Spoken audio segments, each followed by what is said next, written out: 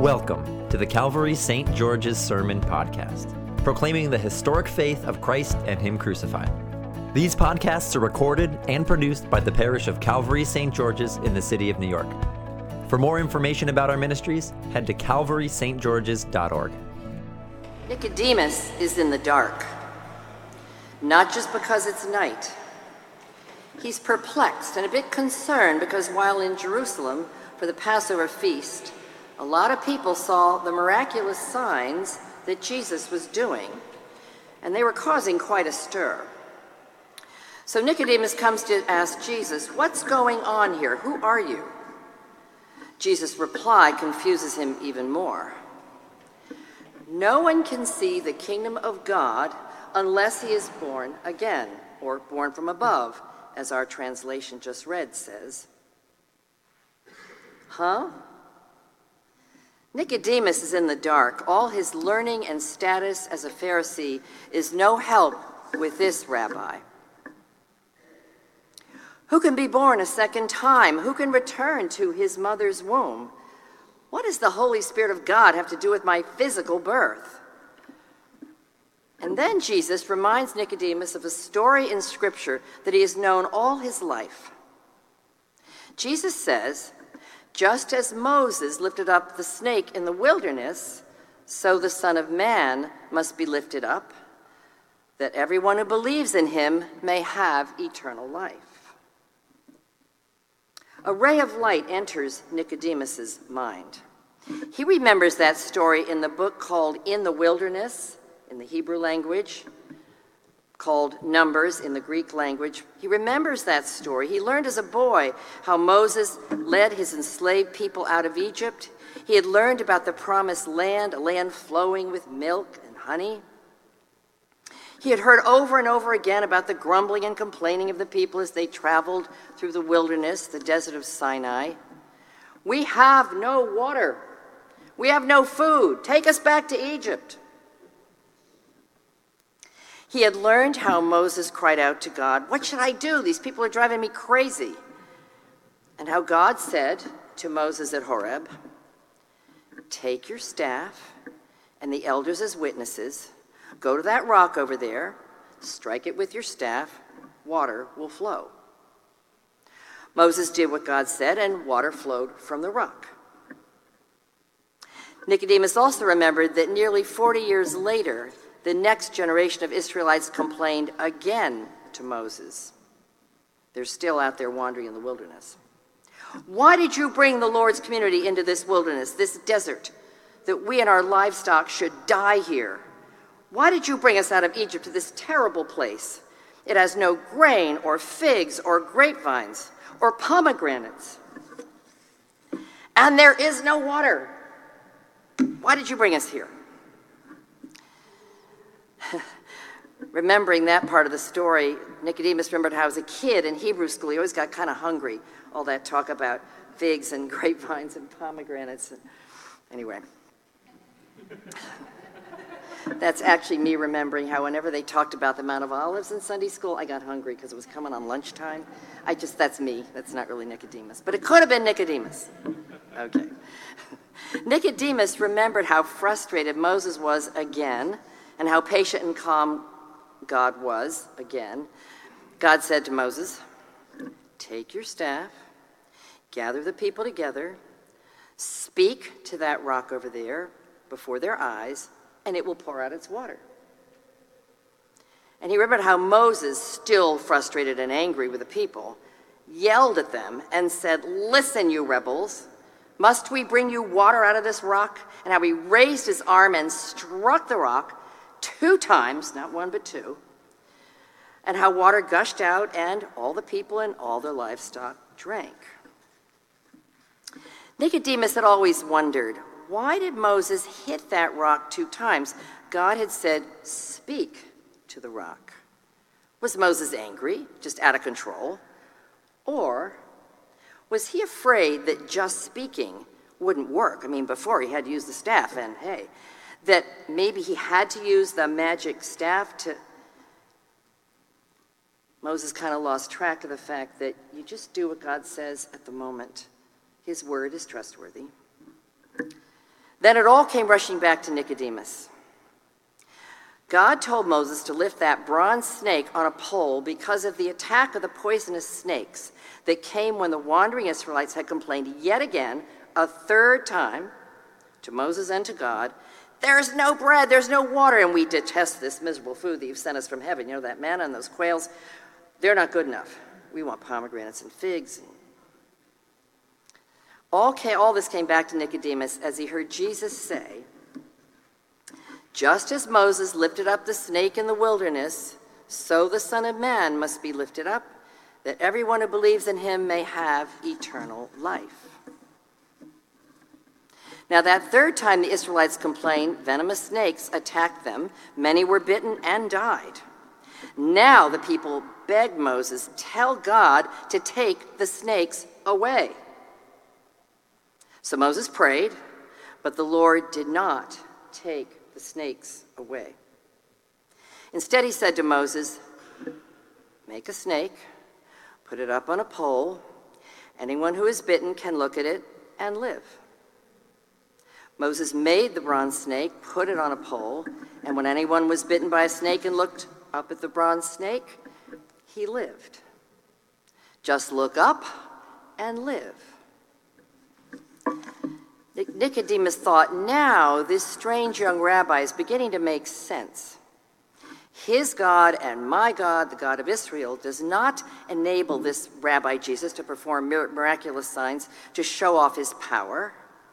Our God reveals his power, the power of life over death, when we are in the wilderness. We are saved from death by looking at the thing that is killing us, by looking at death itself. What about us here today? What about us? Are we wandering in a wilderness? Are we thirsting for a close, lasting relationship? Hungering for a marriage, a relationship with a child or a friend, to go back to the way it once was, to pomegranates and figs and Krispy Kremes? Is anyone helpless against a chronic illness or paralyzed by facing an impossible task?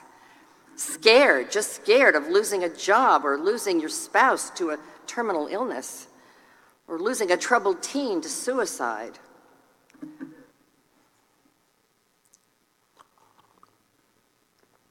Some of you may not be aware of having any of these problems right now, but do you find that you seek distractions often so you do not have to look at that overwhelming, inescapable, scary thing? I remember sitting in the chemo room at Memorial Sloan Kettering when my late husband was dying of a terminal cancer. He knew he was dying.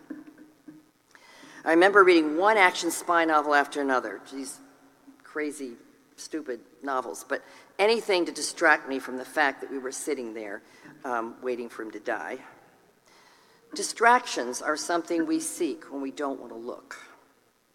I once asked a young mom with a child with incurable epilepsy, "Karen, where does your strong faith come from?" And she said, "When you're in the back of an ambulance with your 3-year-old child and the blue light is flashing and you're racing through the streets of Belfast and you don't know if your child will even be alive when they get to the ER, there's no one else but God." When I asked a man with a world-famous healing ministry what to do, could he heal somehow the chronic mental illness of my 20-year-old daughter, he said, "Thank God for your problems, because they make you trust in him, and then rest in the kingdom reality." I had no idea what that meant.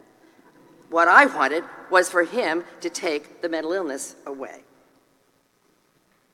In 1996, when I went to receive prayer at a church in central London, I began to cry and then sob uncontrollably, which is not done in Knightsbridge in central London, but I was sobbing, crazy American woman.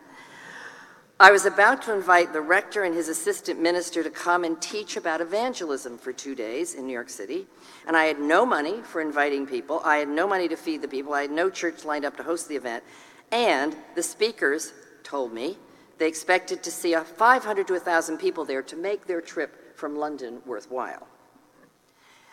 Furthermore, I had not yet asked the bishop's permission to allow these Church of England visitors to teach in the Diocese of New York. I was pretty worried. Finally, a young woman prayer minister got to me, and through my sobs, I said, God is asking me to do something I know I cannot do. And the young woman said, that's what God asks all of us to do, because then we have to trust him completely. Shall we pray? Being in the wilderness means feeling frustrated and angry, helpless, at the end of my rope, hopeless, scared, sometimes just scared. Former Bishop of New York, Paul Moore, was a Marine who fought in the battle at Guadalcanal in World War II against the Japanese. I'll never forget a sermon he preached once where he said, one night, I was hunkered down in a ditch with a bunch of my buddies, and all this fire was coming at us, and my friends were getting killed right, left, all around me, blood everywhere, blood everywhere. And he said, I thought of the cross. The bloody cross of Jesus was the only thing from my previous life, which was sort of a nice part of New Jersey and St. Paul's School and Yale, and the only thing from my previous life that made sense in that ditch. And he said, he went like this. Paul was about 6'6". And he put his arms up like this and he said, I clung to that cross, that bloody cross, the whole night. Angry, helpless, hopeless, scared. Those feelings are signs of total surrender. No one else but God. People, the moment of surrender does not feel good. There's no fix, there's no success, there's no relief, there's no answer, there's no cure. It's a wilderness place. It's a desert place. Are any of you there today? Is anyone you love there today? Have you ever been there? We cannot will ourselves to that total surrender. It comes as a gift from outside of us, a gift from God the Holy Spirit. The Holy Spirit floods the freed, empty space we call despair. I'll say that again. The Holy Spirit floods the freed, empty space we call despair. The Holy Spirit floods us, fills us, pours over and around and under and through our souls and bodies like the protective waters of the amniotic sac, the waters of a birth of the flesh. The waters of the Holy Spirit protect and participate in the birth of the human spirit. We are born again, or from above, same word in the Greek. We are born again. We're born into the love of God in us, the joy of God in us, the peace of God in us. I remember one night about 4 months before my late husband died in 2014. He knew it was incurable, his cancer, knew he was going to die, and one night we went to bed, we were asleep all night. The following Sunday, we're driving back to Manhattan from Long Island, and he said, did I tell you what happened on Friday night? I said, no, what happened Friday night? He said, well, didn't you hear me singing? I said, no, I did not hear you singing. And, well, you must have heard me because I was singing. And he went on, didn't you hear me singing? I said, no. He said, well, I don't know whether I was awake or asleep or what, but there was this amazing bright orange light, and I was filled with the most amazing love and joy and peace. Didn't you hear me singing? And I said, no, I did not hear you singing. What are you talking about? And then he said, well, I can hear the melody and I can hear the words.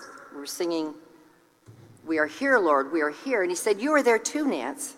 You were singing with me. Weren't you singing with me on Friday night? And I was kind of annoyed at the time. I said, no, I absolutely was not singing with you. You're ridiculous. But after he died, and having gone through the last 4 months of his life, right to the end with him, he never lacked peace. He had accepted what was coming. He was never afraid. Right up till when he took his very last breath, He had that peace. He'd been shown where he was going. He actually said to me when he told me about it, if that's what heaven is like, I can't wait to get there. He'd been shown the kingdom reality. That's when I finally understood Jim Glennon's words. He'd been shown the kingdom reality, and he was filled with peace. Now, another thing is born in us besides love and joy and peace. Faith is born in us. The Greek word in the New Testament that's usually translated faith is pistis, which is really better translated trust. The trust that draws your eyes up when you are down, when everyone around you is dying of snakebite or Japanese fire, when you're in the ambulance with the blue light flashing, when the doctors say there is no cure, when God is telling you to do something you know you cannot do.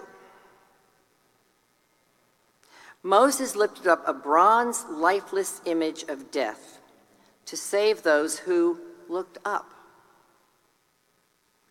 In Jesus, God himself was lifted up high on a cross, not an image of a man, but a flesh and blood man, so that we who are mired in the dust and despair of this fallen world may look up and see injustice, failure, humiliation, pain, and death, that we may look up and trust, that we may look up and live.